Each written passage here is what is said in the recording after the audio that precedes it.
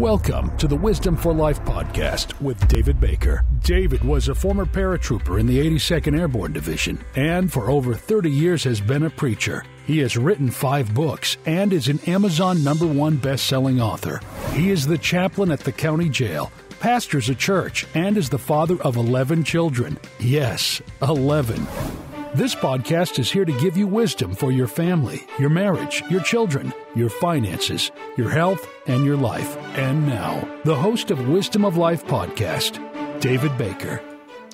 Hello and welcome. My name is David Baker. Welcome to the Wisdom for Life podcast. We're glad that you're here and excited about today's lesson. As you can see, we're still teaching on children, okay, and problems and issues and things that come up. It is amazing the problems that parents face with their children, and many times we don't know what to do. The Bible does, okay? So we want to give you some wisdom, some advice. By the way, if you do have a question, it's in there, askPastorDavidbaker@gmail.com.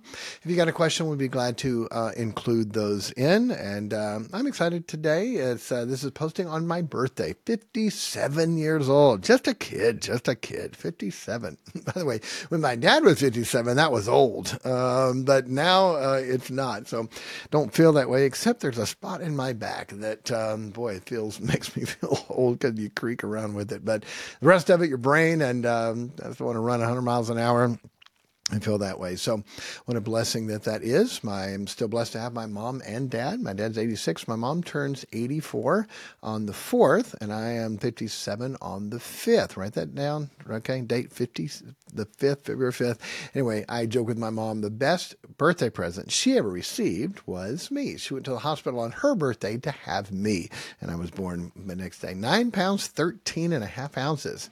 Hey, if I get fat, okay, then there's a reason why. I was born fat. But anyway, all right, we're going to jump right in and get into these. And I'm not going to take time to review. Hopefully, if you're just finding this, you can go back and listen to the other ones. But these are the 20 top problems that kids have. And then we're going to go through adult children and go through those also. All right, stranger danger and safety. Teaching kids about safety, awareness, and potential dangers. Okay. I could find this for you, or you can go look it up, but it's amazing. There's a guy, he does like man on the street interview, but he goes to a park and he talks to the mom. The mom's sitting on a park bench and watching a kid play, and say, hey, you teach your children about strangers, yes, and stay away from them, right? And say, hey, would you mind? Could I practice? Could I see if I could lure them away? And they got a camera, and he's a professional person. She's like, yeah, they won't go with you, but yeah, you can try that. And so he'll use different things. He'll have a puppy or some candy or something like that. Hey, your mom wanted me to come get you, and she's going to be over here. Can you come with me? Okay. And I don't know how many times the kid says no, but all the clips there, the kid is going right along. And then they, of course, go to the mom afterwards. The mom says, I taught you. Don't go with strangers. Don't go with strangers. But children, their brain is many times not that way. You can teach them and train them. How many times have you told them, put your shoes up, close the door, turn the light off, make your bed, whatever? Their brains aren't fully connected. The synapses and all the wiring is not really there. They're not there. Now, yes, we warn them. Yes, we teach them. Yes, we train them. Don't go with strangers. Don't talk to strangers.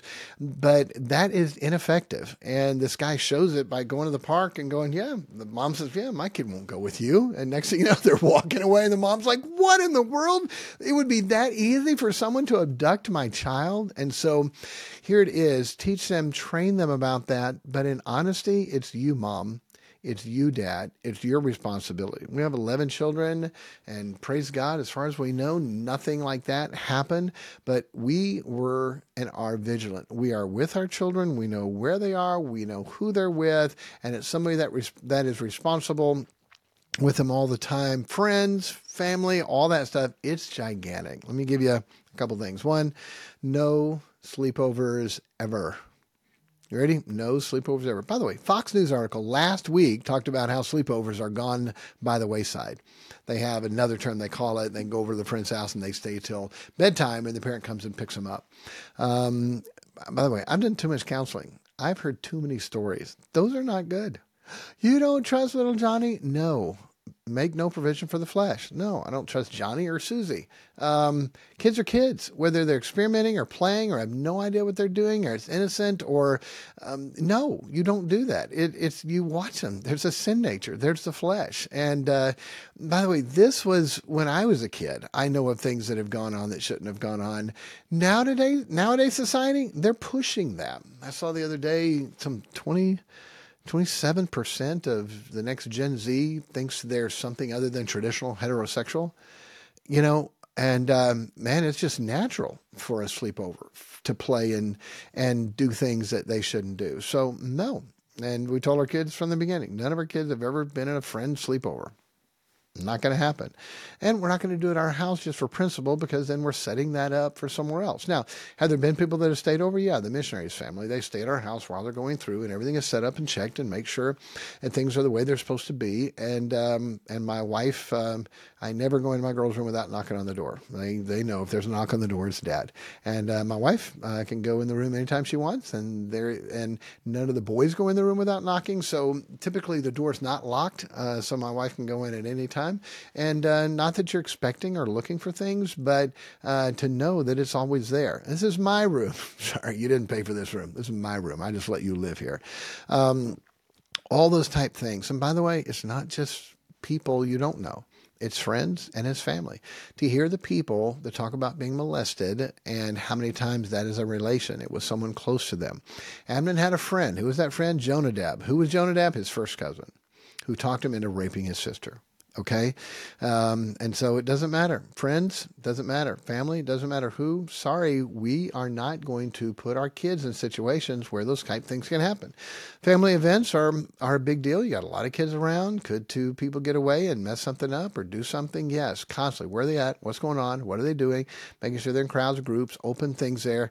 Yes. Okay. Yes. Teach your kids, train your kids, tell them don't go with strangers, practice, do scenarios, act things out, act like a stranger, have fun with it. That's the best way to teach and train them over and over in your family devotions for things like that. So hopefully if a stranger ever did come, then would take them away. They wouldn't take them away, but do not trust a kid. Okay. You're responsible.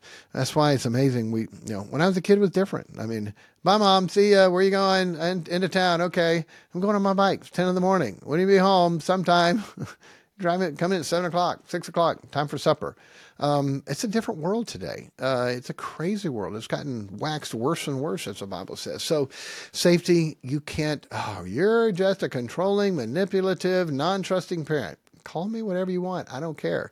My kids don't have the scars of those abuses on their life like so many people do, because they were casual and now it turned into a casualty. Okay. So again, teach them, train them, but parent, that's up to you. You want to make sure of that, and don't put your kids in situations where those things can happen. It's always a who. You did run well. Who did hinder you that you should not obey the truth? Okay, a big deal there. All right, let's see the next one. Peer pressure. We talked about this as far as with our friends, but I want to talk to you about peer pressure specifically, and something I think that can help with that. So the pressure of peers going the wrong way, we have to teach and build our kids up a resistance where they are not going to go the wrong way or go a different direction than somebody else. Okay. They're not going to follow them. My son, if sinners entice, they consent thou not. Teaching that, scenarios of that. Dr. Hiles used to say how his mom would take liquor ads out of a magazine, and liquor bad, alcohol bad, whiskey bad, wine bad. And you train that enough that when someone goes that way, the flag goes up and go, whoa, whoa, whoa, I can't do that. I can't be around that. And so you instill that in them. Again, who they're around is a big deal. You want to make sure as much as you can they're not around that. But peer pressure, how can you go against the flow? How can you go against the flow? Interesting, when I've done the study of Proverbs, it's a 20-year study, talked about it before, but the number one thing that Solomon taught his son, the thing he taught them more than anything was his tongue, his words, his mouth, his lips, his speech. Almost 200 times in one book, Solomon talked to his son about his words, his mouth, his lips, his speech. Why is that such a big deal? James says if you can control the tongue, you can control the whole body. We want our teenagers to control their body, but it starts with yes, ma'am, no, ma'am, please, thank you, don't interrupt, and here we go. We don't say those words. We don't say those words. So the Bible says we cannot but speak the things we've seen and heard. The natural way of man is we repeat what we hear. What happens if we hear things and we can't say it? What you're going to do is to build up inside of you a resistance to go against the flow. I heard it, but I can't say it. The Bible says, I cannot but speak the things I've seen and heard. There's the desire to repeat what you hear. Monkey see, monkey do. Take any little child, and when they start acting and talking, what do they say? They say what they've heard all the time. One of our kids was sitting in the high chair, okay, and he was 2 or 3 or something, and he was talking to Mom. Well, Mom's busy; she's cooking and cleaning and getting ready for things, and so that he wanted to make sure Mom was listening to him. So he said, "Mommy, look in my eyes." Like, when I'm talking to you, look in my eyes. Why do you say that? That's what he's heard for us. Hey, son, look in my eyes. Okay. I want to make sure I've got their attention, so they're to look in my eyes. Kids repeat what they hear. Well, if there are words that they hear that they can't repeat, they will build up inside of them a strong thing with that member of the tongue to control that. For instance, there are words that are not curse words, but that we don't let and want our kids to say. Our kids we don't say, they never heard me say CRAP or BUTT, or any kind of potty language or slang, or anything. I said, we don't say that. Now, are they going to hear that? Absolutely. Are they going to hear that in church? Not by me preaching, but are they going to hear that from somebody else and be around? So you hear it, but I can't say it. And so we're building up a resistance against that. And I would encourage you to do that. Don't just look at, well, that word's not that bad. Okay, that word's not that bad. Get as strict as you can. We don't say that. Everybody says that. No, everyone doesn't, because we're not. By the way, make yourself live by that and teach your kids to live by that. Remember one time one of our girls came home and said, Mommy, the teacher said a curse word. The teacher said a bad word. And it's like, okay, what'd they say? And like, okay, thank you. We'll take care of it. And we didn't want to say it wasn't a bad word because they weren't allowed to say it. But again, that builds up that. You want to do, okay, how does someone get strong? By resistance, okay? You have resistance training, whether it's an elastic band or a weight, but you get strong by resisting, by pushing back. And we need to have our kids and teach our children how to do that. My oldest daughter, at the time, a lot of the kids were not doing well. There was teenagers in rebellion and men doing wrong, and they were trying to push her to do wrong, to do bad, to mess up with a boy. And peer pressure, strong, hard, pushing her, trying to get her to do this. And she's like, no, not going there. She said, look, I could become like you guys any day I want, but you can never become like me. I'm waiting until I get married. Peer pressure against all the kids, all the friends, everyone going the wrong direction, doing the wrong things. No, I'm not doing that. Her first kiss was at the altar with her husband. His first kiss was at the altar. And I said, you may kiss your bride. How special is that? How do you get that? Pushing back on the peer pressure from the little things. We don't say that. We don't go there. We don't do that. Building up, just like a weightlifter would, you're pushing back. You're resisting against that weight. Now you're building up that strength. You want to teach and train your children and have them to do that. Okay?